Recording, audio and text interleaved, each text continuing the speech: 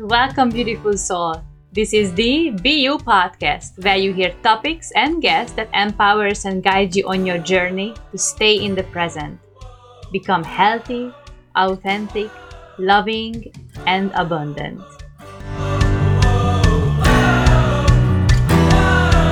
And today's topic is Declutter Your Life.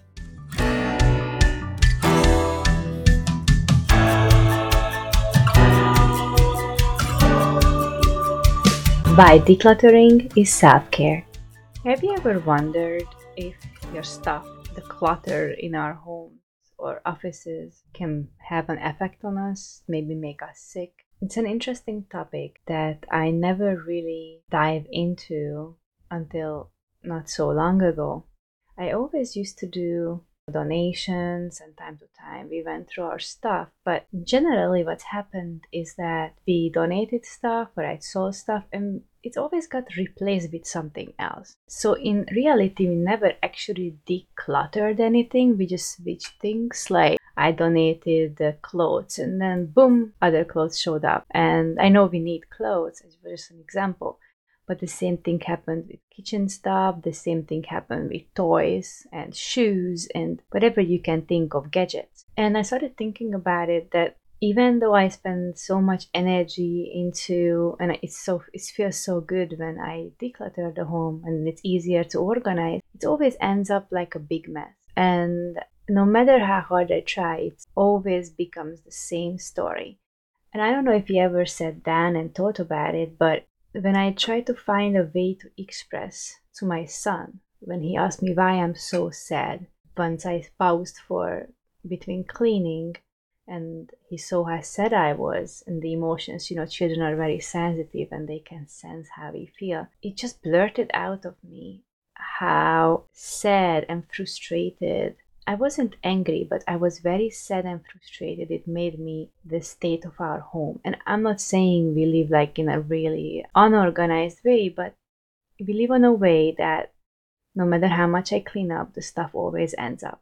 And then sometimes I feel like I don't even want to organize anymore. I just wait until everybody goes to sleep to do it. Or sometimes I don't even do it and then I wake up to the same mess, which is the worst, because then you have that energetic start to your day that I have all these things to do and now I have to do this as well. It's kind of like making your day already bad before it's even started. The same thing with when you go into the kitchen, you didn't do the dishes the night before, so it's like instead of waking up and having your favorite beverage in the morning, tea or whatnot, or my lemon water, how I start my day, you see that clutter, you see the dishes, and it just somehow energetically shifts your morning already, and you wish you just done it at night, because once you done it, even if you were tired, it helps you so much more the next day. So I always recommend people to do that, but sometimes I don't do it either.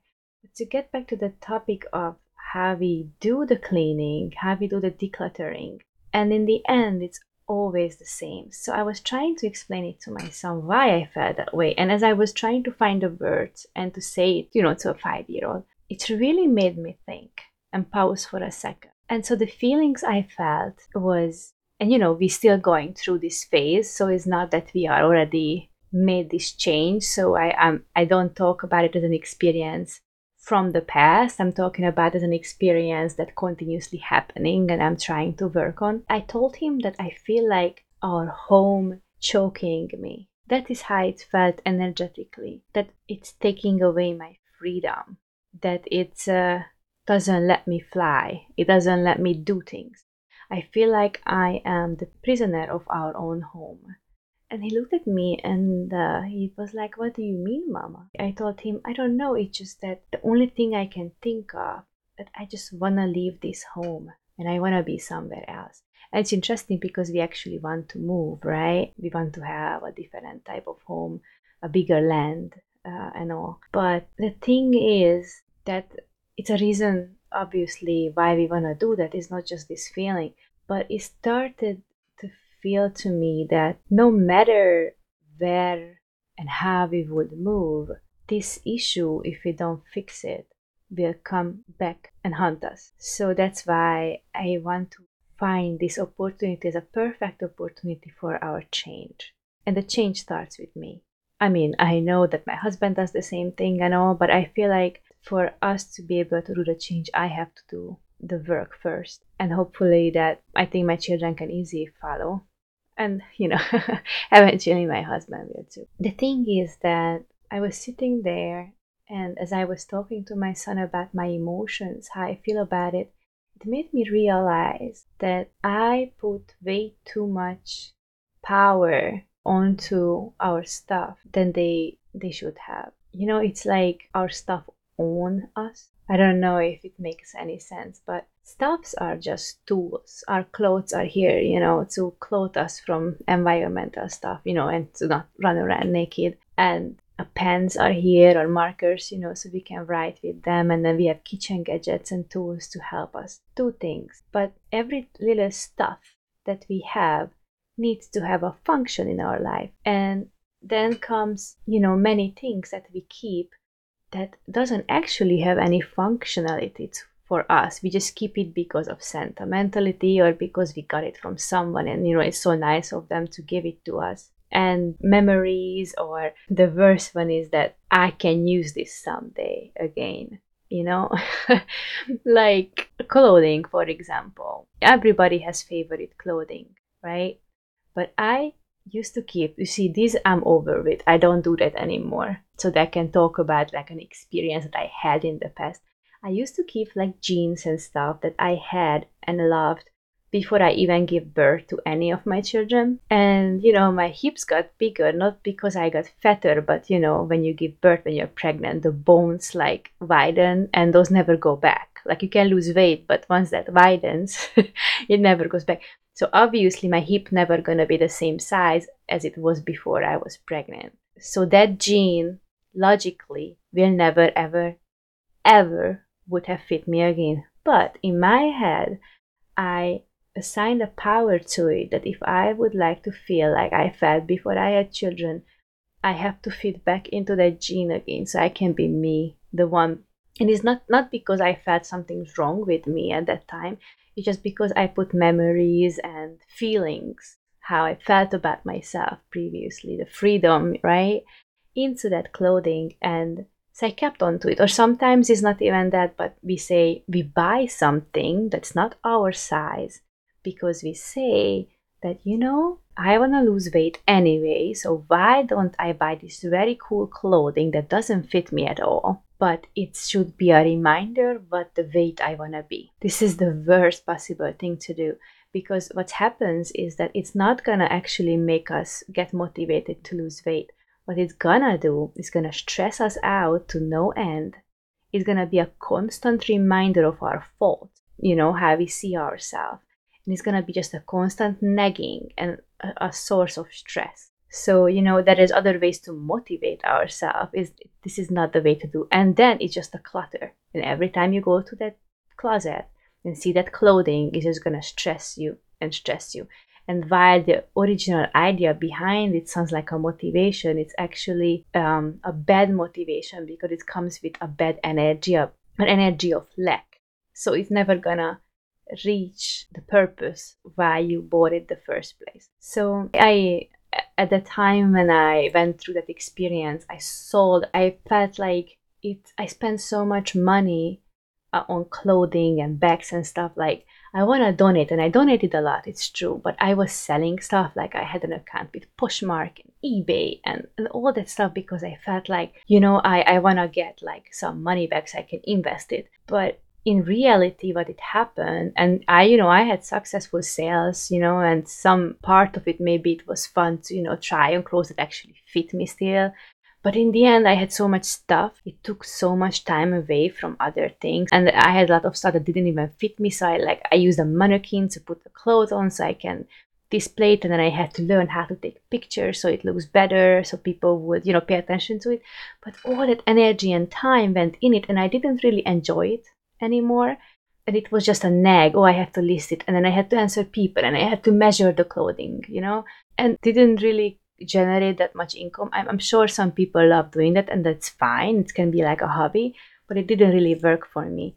And so when I finally told myself, you know what, I'm just gonna pick these boxes and bag up and I'm just gonna donate it all, because what I would possibly get for it, and then the stress to ship it and package it and whatever, and if I miss maybe something that's wrong with the clothing and then people complain, and then I really didn't want to deal with any of it. So one day I got really tired of it, and then instead of storing it so I can one day sell it when somebody wants it, or I still have to make pictures of it to list it, and it's other items too, whatever you have that you want to get rid of, I just donated it all. And I cannot tell you how free it made me feel, that I don't have to worry about it anymore. I felt like I get like liberated. It's such a weird feeling, but that moment, how it made me feel and the value it brought to me, worth so much more than any possible money I would have gotten for those clothing. So I wanted to add that because it was an experience I went through. And it just reminded me that if you're thinking about it, when we live with all of our stuff at home, why is that we always want to go on vacation? Like, I know, we can go to the beach, or we can, visit places where we not live and discover. But a lot of people, when they go to like these resorts and stuff, they don't go and look around to actually know the country where they go or the culture. They literally go to a resort to enjoy themselves with a pool, and they're just like relaxing or get wasted, or depending on the age of the person and the person's personality or what they trying to achieve. But the thing is, when you go for on vacation, what do? You pack a bag, maybe two if you're really traveling for a while. So you carefully choose what you bring with yourself, and then you have this nagging feeling, oh, I'm sure I'm gonna forget something. But you can always replace it, right? Forget your toothbrush, big deal. You can get a toothbrush where you're going. And so we pack a bag, and once we leave our home, we have that one bag with us, and it has some kind of freedom to it. And then when we get to our destination, an Airbnb, a hotel, or wherever we go, when we get into that room or house or whatever, it's so not cluttered, right? Like, imagine a hotel room. It has the bed, beautifully organized linen, usually, right? It has like a nightstand with like a lamp on it. But the whole place, when you open the closet, when you go into the bathroom, it's empty. There is nothing there. It has a picture on the wall or whatnot, but it's not cluttered. And when you enter to that room, regardless of where it is, for me at least, it used to feel so freeing. And just that part made me happy. I didn't know that at the time. I only know that when I think back to it, how it made me feel. And so if we would like to get this idea back to decluttering our home, imagine to have that freeing, liberated feeling every time you are home. And that's what some people call like minimalism. But the issue with the word minimalism, that it doesn't reflect nowadays its original meaning. Nowadays, minimalism, when you hear someone says that they live a minimalistic lifestyle, what do you think about, right? Because of how the media and everything made it look like. You think about that they don't have, like, they have a lot of empty spaces and they have just a couple of items, but you think about it, those couple of items are like really expensive, high-end stuff. And then so they're minimalistic because they just have like one like really expensive, like a Picasso painting, right? And then they have a really expensive like leather couch, and then they don't have like anything there, just some really expensive other stuff. So when we talk about like minimalism generally nowadays, that is how it's represented, and it's really not what minimalism is supposed to be about. Actually, minimalism existed always throughout history. It depended on the person, and to be honest, it's how life should be. I think what happened is that we became so cluttered with stuff. Like, I try to pinpoint when this happened, not just to my life, but generally to people. And then think about, for example, if I think about my grandma, she went through the World Wars, right? She was born during the First World War, and then she went through the Second World War. And how her life looked like, or when we think about people go through the Great Depression, right, because of the wars, they learned to always stock up and store stuff. And my grandma always used to have flour and sugar and all the stuff that they possibly needed, and the linen closet and all that stuff. and then always replace, right? And it has some kind of logic and organization to it. But what it made them do is that they started collecting stuff for the hard times. And even those become like cluttering, because maybe the hard times weren't coming, but they were still living in that past of collecting for the hard times. And then, if you're looking at our generation, then what are we thinking about? Well, I'm thinking about how, for example, in America, we outsourced manufacturing of a lot of things, from clothing to, whatever you can think of, really. And this made the items really cheap, like everything made in China, right? And all those items are very cheap. You can buy like a shirt or a clothing for $5-9. Then when that clothing breaks, the fact that what we used to do, that we used to care and repair, right? There were repair shops for shoes. I remember in Hungary when the repair shops were keep closing because the same thing happened there too. It's amazing to me how life has changed. So we become this very I think that's what it's called, consumerism, the consumeristic word. We just keep buying stuff and throwing stuff away. Throw, buy, accumulate, right? Throw, buy, accumulate. And instead of caring for our stuff, having good quality things, care for them, and when something happens, repair. Like when you're thinking about your friends, families, or, co-workers, maybe, one who actually repairs. If a button falls off, they actually sew the button back. Most people just get rid of that item and buy a new one. And it's because it's so cheap. And it's not just because they can acquire it cheap, but because the quality of the item is cheap. And it makes so much landfill, because it's one thing that things can be recycled, but not everything can be recycled. So it creates a lot of garbage. So even if you are not really the person who looks for environmental effects of things, just for you, the way you live is changed by this, because you don't have those quality items you used to have. And then you're constantly spending and spending and spending. And it's made an effect on us, how we value things and how we think about stuff. And it's also changed something inside of us. It used to be that we valued relationship, we valued communities, we valued each other. But now, when I look around and I think like the Black Friday sale and stuff is the perfect example for that. Most people, they just value stuff. And I'm guilty of that too. We value stuff. Like the newest iPhone comes out. I'm not even talking about how they kind of are made on a way that by the time the new one comes out, your phone kind of starts breaking. Not all the time, but have a 2-year warranty. It's going to start messing itself up around the 2-year mark. It's a reason it's designed that way. And it's not used to be like that. When I had in Europe my Nokia phone, originally, I'm sure the new Nokias are the same thing, but I had that until it broke, and it was many, many years. And then it's not just the stuff that even if it doesn't break, when you buy a TV or a computer or any of these kind of technological gadgets, you buy it and then 6 months or maybe a year later, or not even that much time later, there is something that technologically much more advanced, and then your item not just lose, even when you buy a car, right? As soon as the car rolls out of the dealership, it's worth, like, I don't remember the number, but like maybe 30% or 40% less as soon as you roll out of the dealership. That's crazy. And then think about technology, that every time something new comes out, this makes the value of your item less and less. And people constantly changing it. So it's become this constant purchasing and buying and updating all the newest stuff.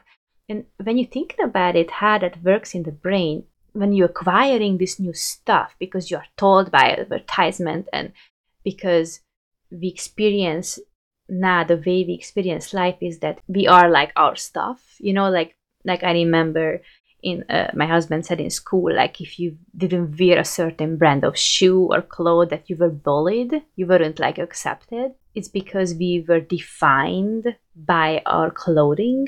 And if you are in a certain club, then you have a Gucci bag.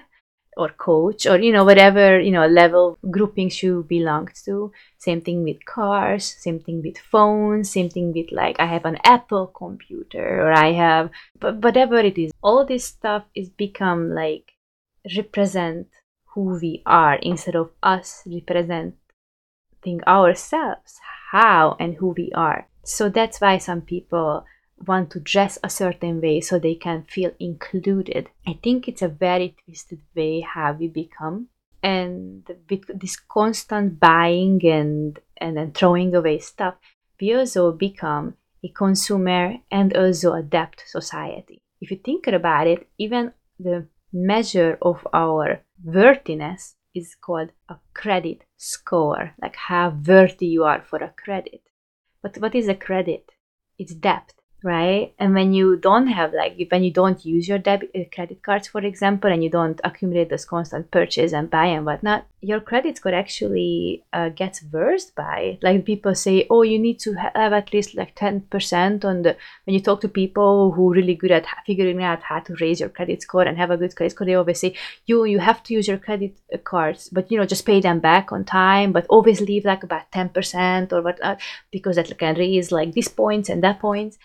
And then the issue with that is that, yes, some people can do that and they really good at it, but most people, even if they can afford to pay back their debt, they forget it, and then they accumulate fees, and then it reflects on their credit score, and then because they don't pay on time, right?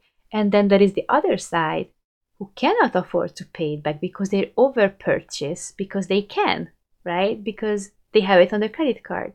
I think that was like, while I like how digitally and easily we can access things, I feel like the backside of that is that now we don't even feel when we spend. So because we don't feel it, it is not the same way like when you have to give someone, even, it's one thing what we think about cash, but you actually had to give the cash.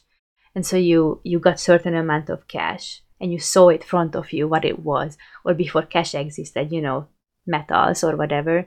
So once they were gone, you wouldn't be able to eat even. But now it's all credit, and then you can go over your limit. And so it become this debt society, and we basically work so we can pay for the stuff that we acquire that makes us stressed. So we work for being stressed instead of work for being happy. Because when we purchase something, I don't know if you ever felt that, it's like a dopamine hit that you finally bought it. Or when you have issues, sometimes people, they shop when you emotionally, they had like a bad breakup, young beb. What they do, they go shopping because they get that feeling from it, that dopamine hit. You can show it in the brain, like it's not something that, it's actually scientifically provable. And so all these things, when people just keep buying stuff, or image have it, when Amazon or online shopping became, which is a good thing, right? When you need something, you can get it really fast and you don't even have to go to the store. It has really good sides of it that I like. But on the other side, it made us, we don't even realize we're spending the money. We just click buy, and then the boxes keep showing up.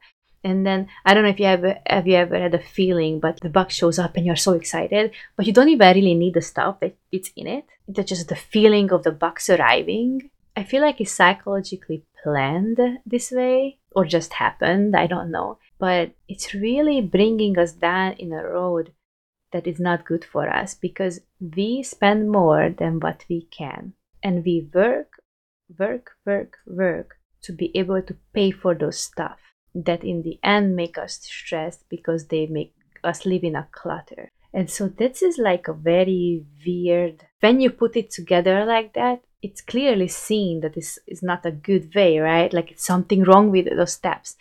And then when you sit down and think about like statistics, how in the US, the US workers are so-called hardest workers on the earth by the amount of hours they spend at work.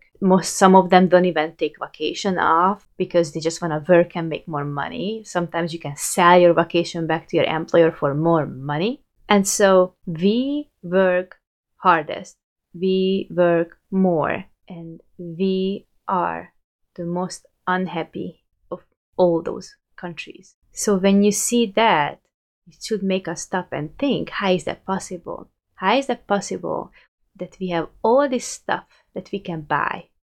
All this stuff, even by just the push of a button, we can get, from one day to another even. We have all these telephones and expensive cars and expensive clothing, and you can have a dishwasher, and now you can connect your phone to your refrigerator, so you don't even have to look inside to know what you have to order or buy in the store.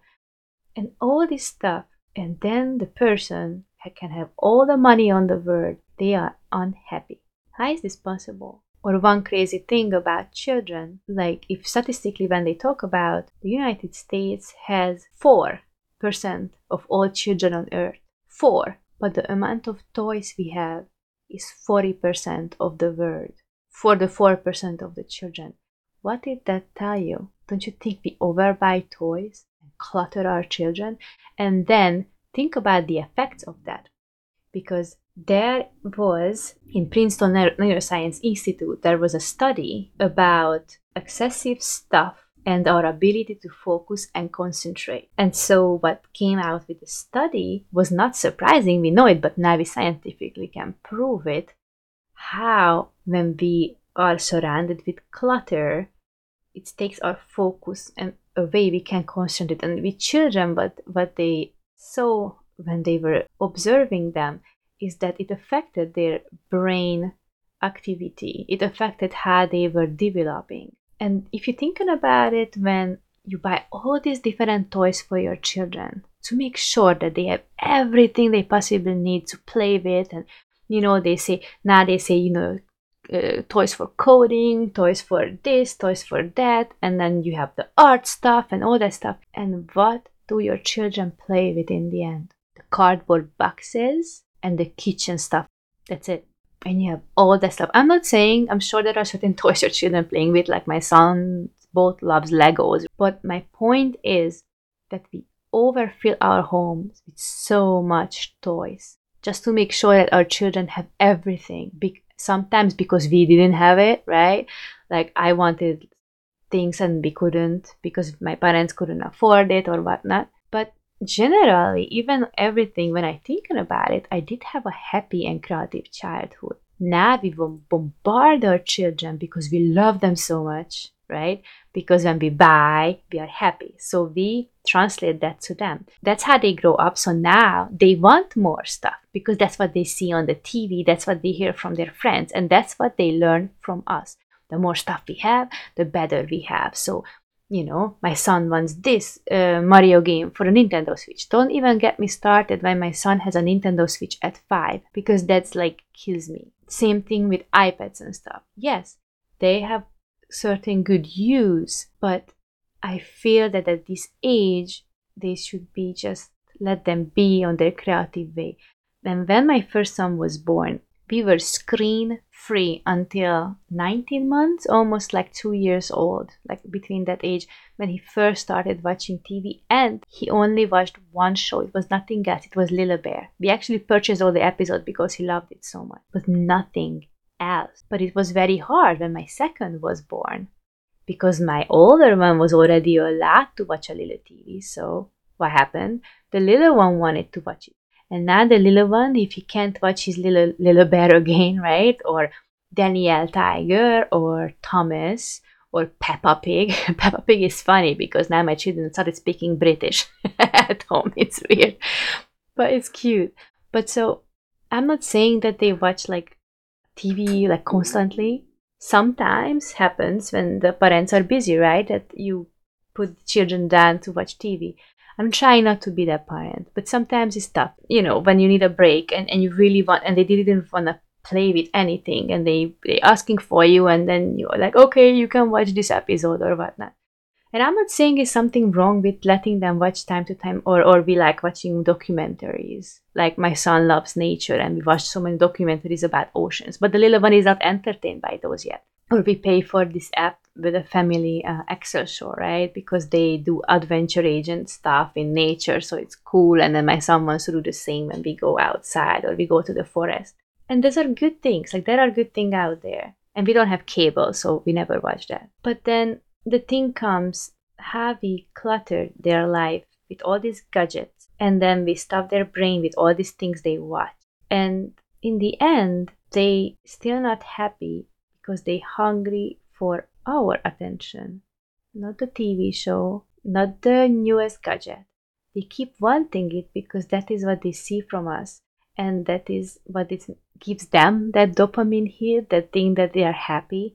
But then once they have it, that's the thing about us adults too, that it's a constant want. I buy it, I get it, but once I received it, it's got fulfilled. And once it's fulfilled, you don't feel happy because then you want something else. And why is that? Like, if you think about psychologically how the brain works, why is that?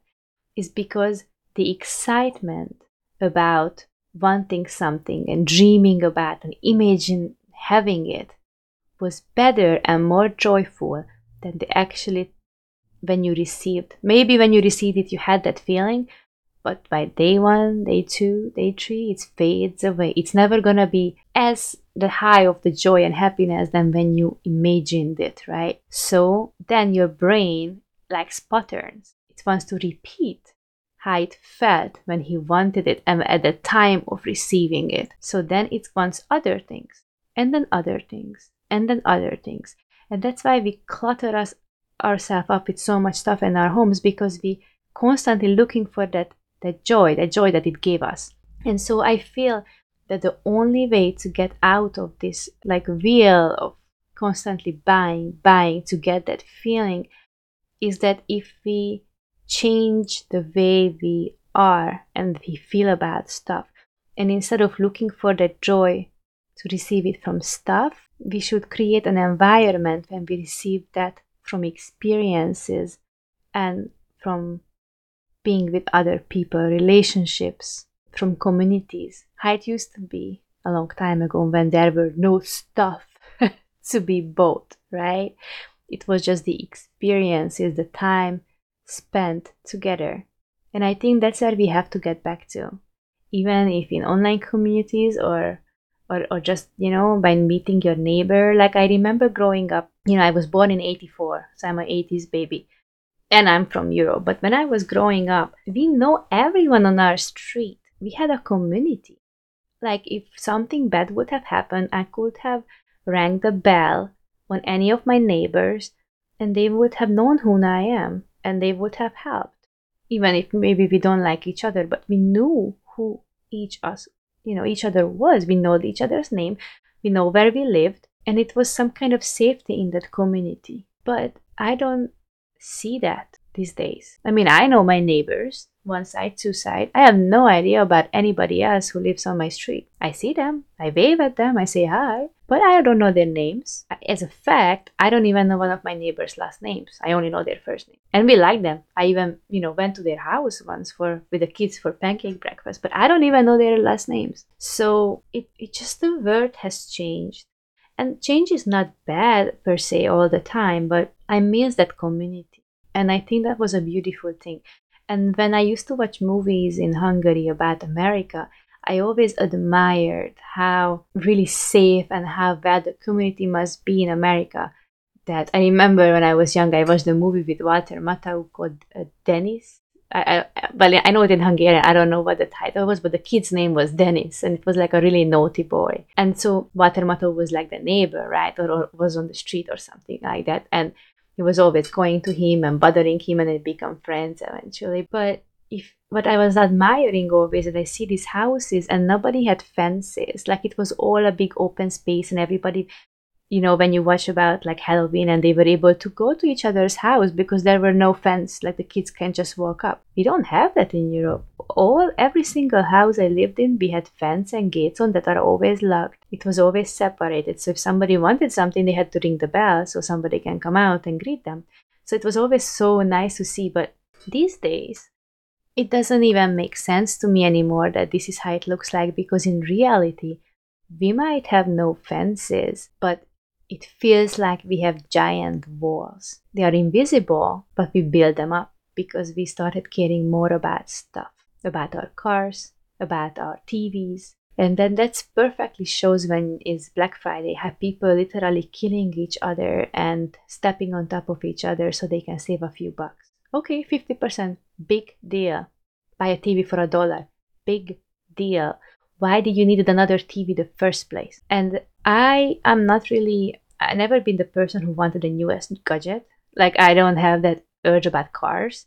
Like, if my car started, acting up, and I don't trust it anymore, then, I want to switch it up. I want to change it because I don't want to deal with the issues. But you see, in the States, even leasing is something that people constantly do because every time the new model comes out, they just want to switch it up. So it's like a constant buy and throw away the old one. I feel that it's really changed us in a bad way, and we give so much power to our stuff, and we are the prisoners of our stuff. And then even when we think about how our life we want it to be, and then what's the first thing that kind of shows you made it, right? Like, that's how we feel. Like, when we are young, what is it that there's like a picture in front of us that we need? We need a certain salary, right? We need like a house, and then children and the car. And then you see like you are set. And this is so off, because once you have that house, and once you have that car, and once you have the children, you're still not there. It's not a destination. It's all part of the journey. And then when you keep buying this stuff, you realize that you had an apartment and you moved out of the apartment because you had children, let's say, because you needed more space, because you had more stuff. And then you move into, with my example, you moved into this home and it was so nice and airy, and we slowly filled it up with stuff, one after the other. And then it feels like, even though we used to live in a 1-bedroom, it feels like that our home with 3 bedrooms and the 2-car garage and the basement and the attic is not enough space. How can that much space not be enough? How can always feel that there is a clutter? What is it that we need that fills up every single room, every single shelf, every single boxes? You know what I mean? Like, what is it that we possibly need that we constantly hold on to? And that's when I feel the question comes, what are we storing and why are we storing them? And behind everything that we have, there is a certain emotion. Why we have it, why we store it. Actually, I have a book recommendation on the subject. It's a book by Tracy McCubin. Her book is Making Space Clutter-Free. And the reason I recommend, I know there are a lot of, decluttering books and whatnot. And yes, I have Mary Kondo's book, Spark Joy. All that stuff. I read it. It's nice. I like it. All of them has something in it that can teach us something. But why I like Tracy's book is because it lists somehow like a different point of view, more like from that psychological background, how and why we store certain things, why we have clutter in certain areas. And it's really nice how she put it together, because it's really it can show you what kind of issues you are dealing with inside. Like, she talks about what are the 7 emotional blocks to clutter, like why you can't start. She talks about what clutter tells us room by room, like if you have a clutter in your kitchen, if you have clutter in the entryway, if you have clutter in the living room, bedrooms, the master bedroom, the garage, they all tell something about us. And I find it really interesting. And when I was reading her book, I had a lot of realizations how that really is. For example, when somebody is alone a lot and you have this like nice dining room set, sometimes we start like piling up stuff on the dining room table subconsciously, like we don't know about it, because we don't want to be reminded of eating alone because we feel lonely. So when our dining room table or the space where we would eat is cluttered, we just grab our food and eat on the like a couch or something, and then we feel fine because somebody just puts the TV on or whatnot. But we don't actually treat the cause why we feel the way we feel. So the clutter starts piling up on the dining room table or the place where you would eat, so you can avoid facing that issue that you have. Or she talks about how the master bedroom, when we have a lot of clutter in the master bedroom, it shows intimacy issues, because our brain gets, when we have clutter in the bedroom, the brain gets busy paying attention to all the clutter. So it makes us not thinking about the issue on hand, which is the intimacy issue with our partner, if you have a partner or whatnot. And I find these topics fascinating because it really tells us what and why. She talks about how, when somebody have this like a dopamine hit from shopping, how they always have these like Amazon boxes or Overstock or whatever boxes piling up at their entryway, or bags of stuff they bought, or in the closet. Those are the people usually have clothes hanging that the tags are still on them because they didn't really wanted those stuff. They bought them to feel that happiness of buying, and then they just forget about them. And so it's very interesting when you can think about, oh my God, the garages, right? If you have one, what do you have in your garage?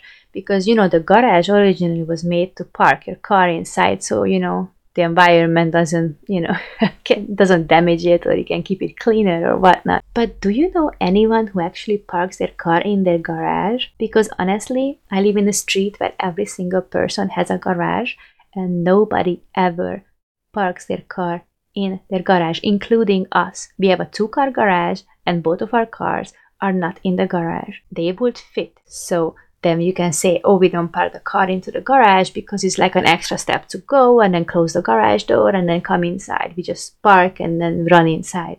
But then why do you have a garage? Why do you need a garage? And then when you go into the garage, it's not empty. It's always filled with stuff. And what kind of stuffs are usually in the garage? Things that are one day gonna be good for something, and tools that we never use. I mean, obviously there are exceptions. Some people are very organized and some tools are used often, or the Christmas decorations that we store there. But a lot of stuff are just stuff that didn't fit in the house anymore, or people brought it over and we didn't know what to do with it, but we got it as a gift, so we store it in the garage. And if you think about it, I mean, I don't know you, but that is how our house is, and that is how our attic used to be until we finished it and it became my sewing studio. But otherwise, it was always that. So then we finished the basement, right? Because we needed more space for the kids to play. Just the living room is like full of stuff, but we needed the basement to fill with stuff for the kids. And now it's filled with stuff once again. And it just always keeps piling up. So I don't know about your place or your house or what you store or what not store and how you feel about when you are home, but I am going through this right now, and I feel so grateful that I actually had this realization, and I'm working on how I feel about my stuff and our stuff in general, and be able to let them go. And it can be very hard because sometimes they mean so much, like memories, or you inherited something from someone who's no longer, and you keep it because you feel that you have to, because that's like you don't actually want the actual item, but it was someone who you really loved, and you feel if you don't keep it, then you would not love them, right? But we don't love stuff. We loved the person, and stuff has no memory. We have the memory inside of us. And I bet if that person who you inherited something from, or the person who just gifted something to you, if they would know how much stress and issues they're causing with it, they would want you to get rid of the stuff too. Because they loved you, then they wanted you to be happy. Decluttering is an emotional journey, and sometimes it takes a while. I do not believe that someone can just wake up one day and say, I'm gonna be a minimalist tomorrow because less is more, and I'm just gonna get rid of everything. Because what happens? Yes, some people do that. They literally throw everything out. But what happens? They rebuy and they slowly fill up everything over and over again. So they didn't actually fix the issue that caused the clutter in the first place. They got rid of what they had, but then they rebought everything slowly or fast, depending on the person. So I feel that this is a journey that we have to pay attention to. This is a journey that can help us emotionally and our health too. Because a lot of people actually, eventually, by going through these things, get sick by being in this environment. Once you don't have joy in your life, or you're constantly stressed and your cortisol levels are high, it affects your physical health. And when your body constantly feels unhappy, in a state of like not living life, it sends a message to your body and organs that I don't want to live. And then and your body helps you not to live. So it creates all these different kind of issues. So for example, when people we talked about how important sleep is. It's crucial for our health and well-being to sleep enough and sleep well. But when people put stuff in their bedroom, like paperwork, office stuff, workout equipment, and who knows, dirty clothes, right? Or even clean clothes that they didn't put away. These are all signaling you tasks that you haven't completed yet. You haven't done your taxes, all that paperwork is there. You haven't went through all that, photo album, so you can organize it. You haven't did your laundry. You haven't hanged up this clothes. You haven't tried this clothes on if it still fits your children. You have your computer there because you have to finish something by a certain deadline, or you have to study, or this, it's so many things that we can pile up in our bedrooms depending on your situation, how you live. And then imagine every night you go to sleep, by the last thing you see before you go to bed is that, even if you don't look at it, but subconsciously your brain knows, it sees it. And then every morning you wake up, that is what you see. What do you think, what kind of effect is gonna be on your body? Well, most people have insomnia. They're constantly waking up. They can't stay asleep. And they are so tired and they don't understand. And then what happens when you have constant insomnia and you can't sleep? They get medicated for it, right? They drug themselves so they can actually sleep instead of fixing the issues what causing them that they cannot sleep. And these energetic issues become physical, hormonal, and whatever you can imagine is possible, it's gonna cause it. So it's very important for our well-being and health to live in a home. You remember when I mentioned when you go on vacation, everything is like empty and how freeing that is? Yes, sometimes we need to think of our life like that and only keep things that actually have function and get used, not one day.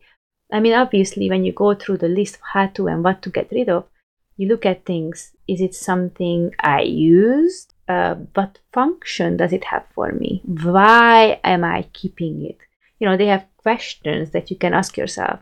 Like you have maybe something that you're going to use again one day, so it would be useful to keep. But does it worth to store it for that one day? Is it maybe easily replaceable? Or can you borrow it for that time when you need it? Like, for example, when we store like camping gear, but we never go camping.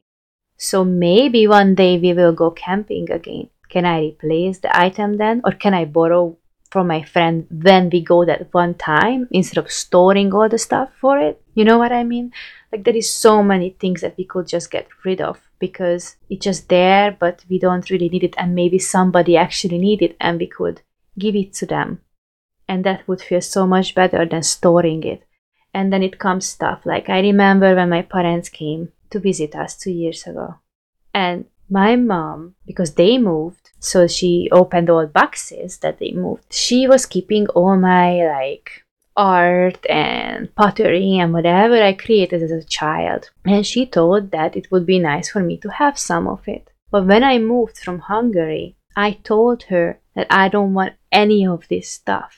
Like, you can give it away, you can throw it away, you can do whatever you want with it. Only keep what you want to keep because you want to keep it. And when they came, my parents don't carry much clothing. They didn't really care much about clothing ever. Plus, they, sometimes buy it here because it's so much cheaper, right? And they bring it back. But they brought so much stuff from my childhood that I didn't want in the first place. But now when I receive them, books and stuff I made, you feel bad about getting rid of it because, my mom just told me that I can show it to my children or my grandchildren, what I created. And it makes you feel entrapped. Now you have to keep it because your mom told you, because, it's a memory that you should be proud of and your children wants to know about it. But do you really have to keep it? No. It's just something that's like something we keep for somebody else. My mom kept it because it meant something for her, but it's just an item. We have to remember that stuff doesn't hold memories. We hold those memories. So I might take a picture of it and store it on the hard drive and get rid of it, or I might don't at all and just get rid of it. There are certain things, of course, we're gonna keep some things that brings back memory and we want it, but we can't keep everything. And that's why this nation has all these storage places that we actually store, because all these houses, we move into bigger and bigger houses. We have the garage and it still doesn't fit, so then we go to storage, right? And we put everything in storage, and then you don't even know most of the time what's in the storage, and you're just constantly paying for it. And then sometimes people forget about their storage, and when they no longer pay for it, that's when the storage buyers, it used to be a TV show that you buy and then who knows what's in there. That's why, because people leave it there. Now the question is, if you can leave it there that long that you forget about having, do you really needed it the first place? Or you should have just got rid of it the first place? And so, it's many books and I'm sure podcasts and whatnot that you can listen to about this subject. But why I wanted to talk about it is because of our own head, how I see it. Not just the fact of decluttering so your house looks nicer and you can easier pick up stuff. It's not what it means to me. What it means to me is my well-being, the removal of stress, and how I feel I can spend more time with my family, loved ones, and community. Think about when you're donating stuff and you think about who to donate for. Like Tracy was talking about how, in foster care, children usually carry their stuff in like garbage bags because they don't have backpacks or duffel bags. So when you have excess of bags, think about finding like organization who cares for foster kids. And so you can make a foster kid happy by not carrying their stuff in a garbage bag, but they can use a nice backpack or duffel bag or whatever. Or food. Sometimes we buy so much stuff, I'm gonna use almond flour or whatnot, and never actually use it. There are food pantries where you can put it. You don't have to throw it away, because when you throw something away, where is that away? Do you know where your away is? Where the landfill is? How much stuff is on those landfills? So I feel that it's not enough to declutter and throw out stuff. Like I remember when Mary Kondo's book came out about Spark Joy and how they organize the life. All these like secondhand stores used stuff filling up. Actually not when the book came out, because people don't like to read in this country much, but when the Netflix documentary came out of Mary Kondo, that's when like the stores get filled and filled and filled with stuff, because people were like enjoying the decluttering. But most of those people, they rebought everything because they didn't understood the main purpose of doing it. Mary Kondo didn't start doing that because it's just a business for her. She was doing it since her childhood. It's a lifestyle to make your life easier. It's not a hip trend that you have to follow so you can show on Instagram how to fold the clothes the way how Mary Kondo does it so you can get more followers. It is a lifestyle. For me, it's the same thing when I used to fly as a flight attendant and I had to pack my bags for the trip. Maybe I went for a 4-day trip, and one day I was like in a Caribbean island, and then the next day I was up in Buffalo in the winter. I had to make sure that I had warm clothes and cocoa. So I had certain clothes that I didn't even take out from my luggage unless I had to, I washed them. But I carried with me, so they were very practical stuff, right? That I could mismatch for different weather. And that lifestyle, it's a lifestyle. I worked for JetBlue for 9 years. That taught you something about how to pack, more stuff can fit, or how to, choose what you bring. But the whole way how I was living, that was a lifestyle, and not everybody can do it. And when I didn't feel how to do it anymore with children, I stopped. And the same thing goes for decluttering. It's a lifestyle. When you're a minimalist, when you are a true minimalist, not a trend fashionista about it, but a true minimalist, it's a lifestyle, so your life can feel happier. It's a tool to use.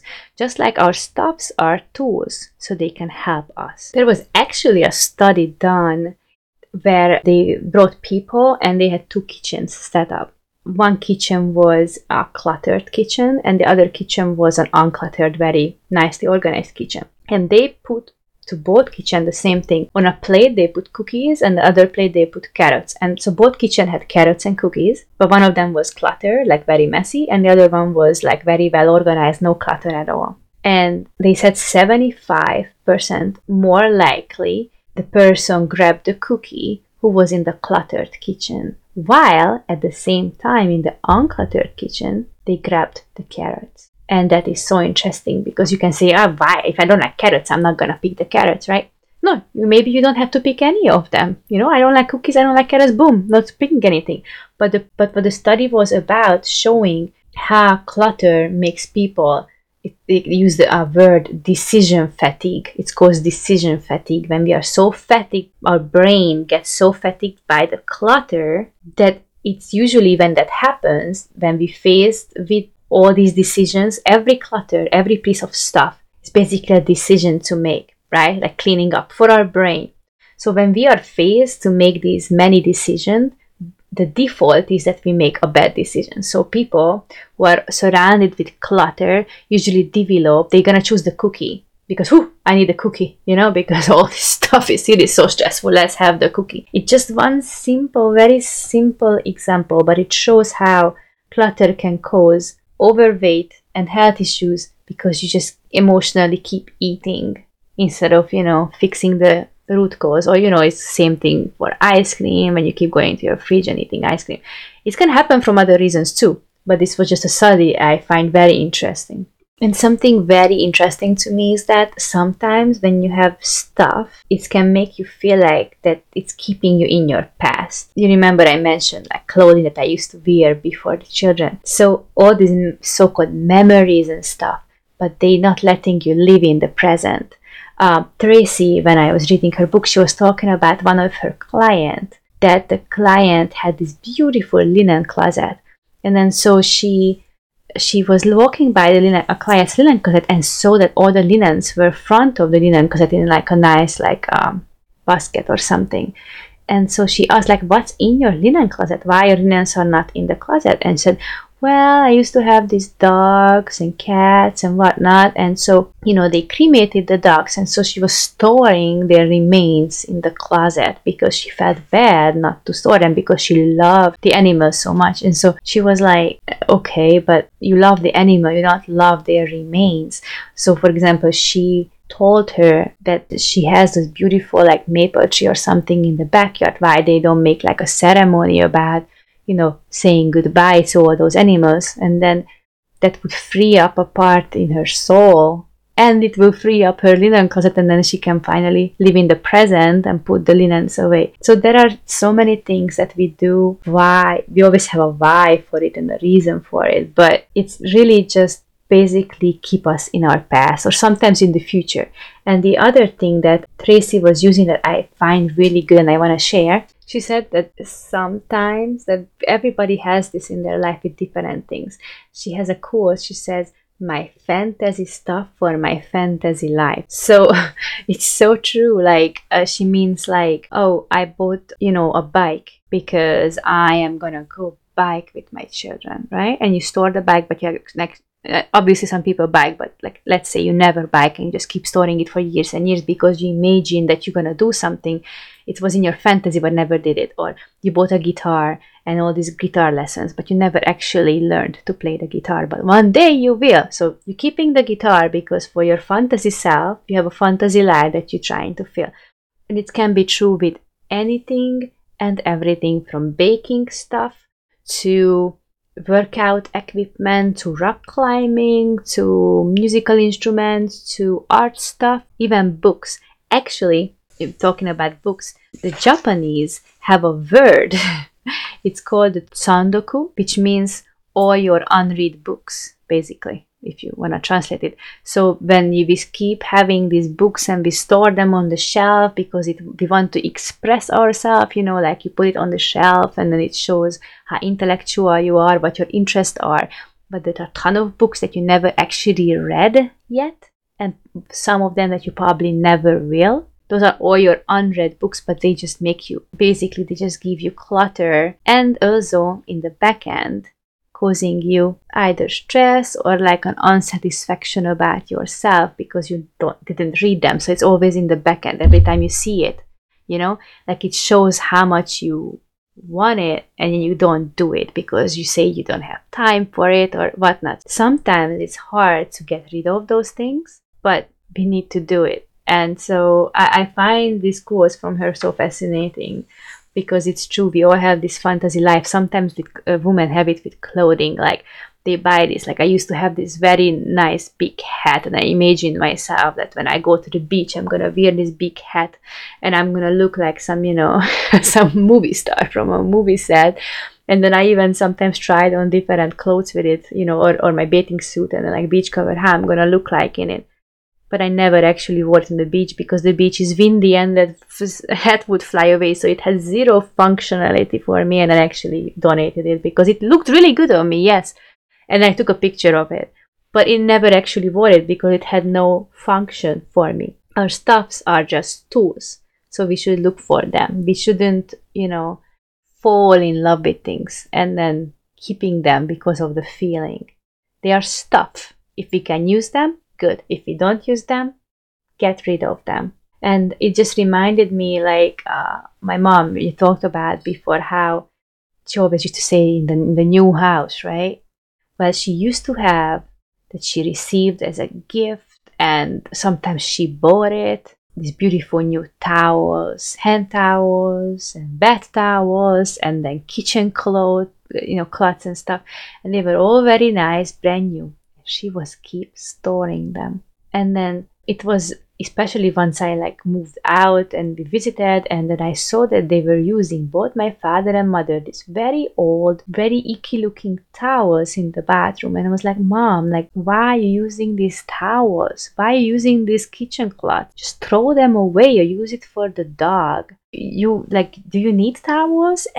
And then my mom showed me, no, we have towels. And it was like a ton of freaking towels in the closet. She just didn't want to take them out because she said that when they finish the house and the construction is done, which never happened, then they're gonna take it out from the closet, and then in the new house, they're gonna use it. Well, we always say that someday I will use it, right? But why not today? It's like telling yourself that I am not worth it today to use it. You are worth it, and you need to use it today, because you have no idea what your tomorrow will be like, and if there will be a tomorrow. So when you say someday, you ask yourself, when is that someday, if not today? And start using it today, because they are just stuff.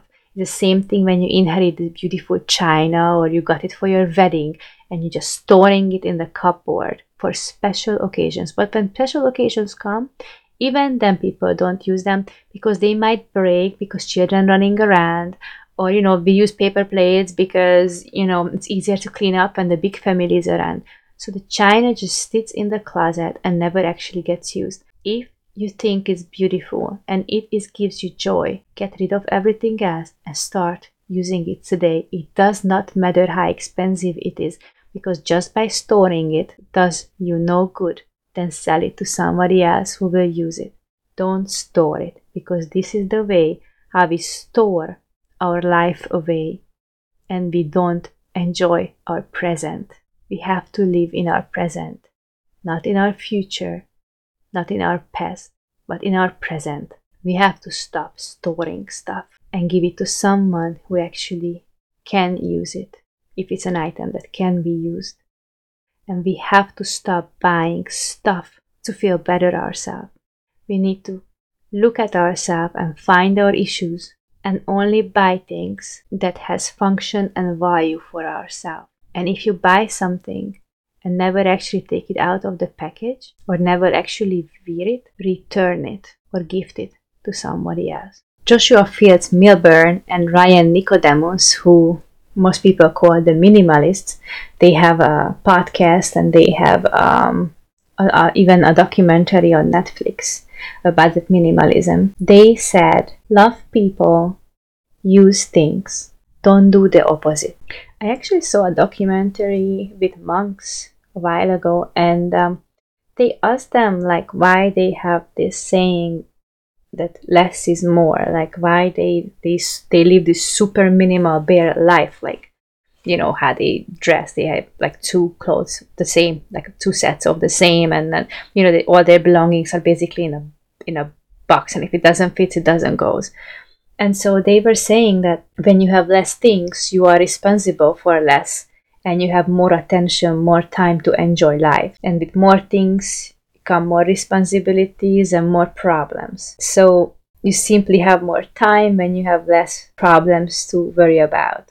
So you don't have as much burden, right? And then they were saying that even their hair, why they originally started cutting and shaving their head, was not because, you know, they think that, you know, it's some kind of religious thing that they don't have a hair. They started doing that because when you have hair, you have to worry about what to wash it with, how to care for it. You have to have a brush for it.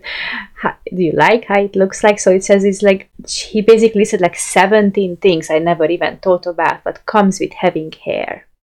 So they literally shave their head so they get rid of all of that, so they have even less problems. And then he said the same thing about how shoes are, how clothes are. He says, look, this is my clothing.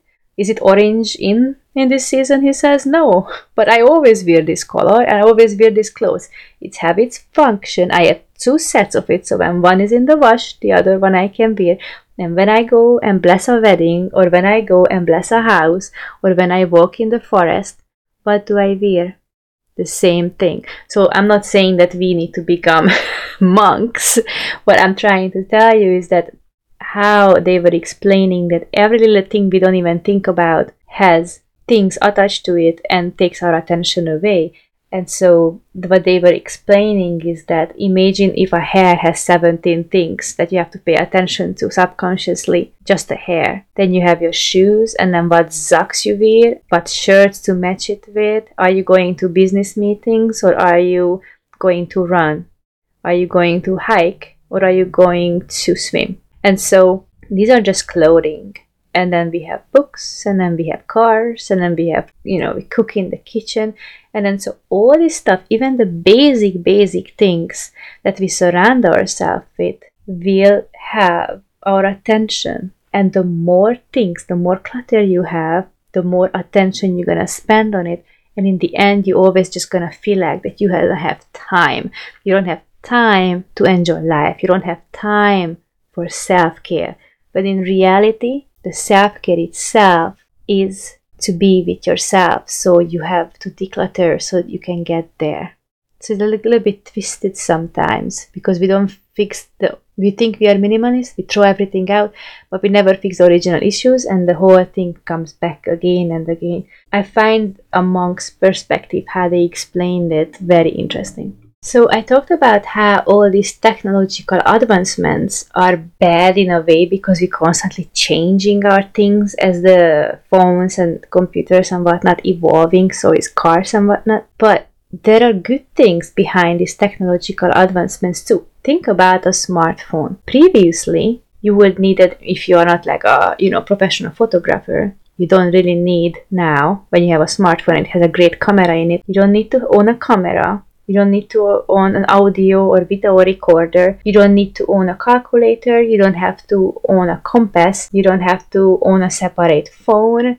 Or even if you can send emails now from phones and so on, the list goes on. There is so many different apps and so many functions, right? So imagine minimalistically how having that phone, that smartphone in your hand can replace all those other gadgets, right?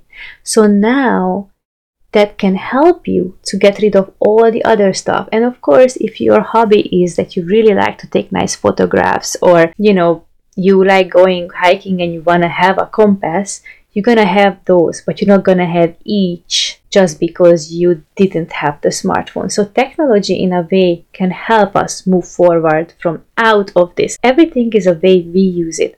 While it can make us being consumeristic and just buy. If we change how we look at things, it can actually help us to declutter our life. Leonardo da Vinci said, "Simplicity is the ultimate sophistication." Plato said, "In order to seek one's own direction, one must simplify the mechanics of ordinary, everyday life." And Isaac Newton said, "Truth is ever to be found in simplicity and not in the multiplicity and confusion of things." Joshua Becker said, "Minimalism isn't about owning less than you need. It's about owning exactly what you need."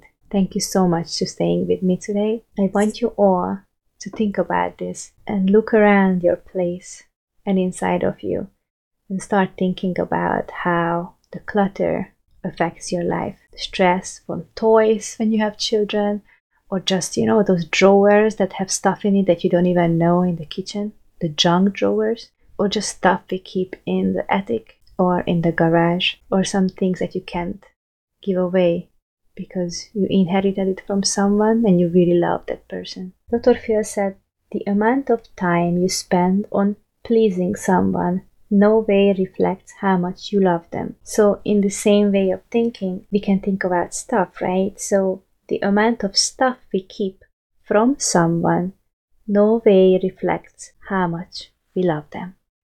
Marie Kondo said in her book Spark Joy, "What sparks joy for you personally, and what doesn't?" The answer to these questions represent a major clue for getting to know yourself as a recipient of the gift of life. And I am convinced that the perspective we gain through this process represents the driving force that can make not only our lifestyle, but our very lives shine.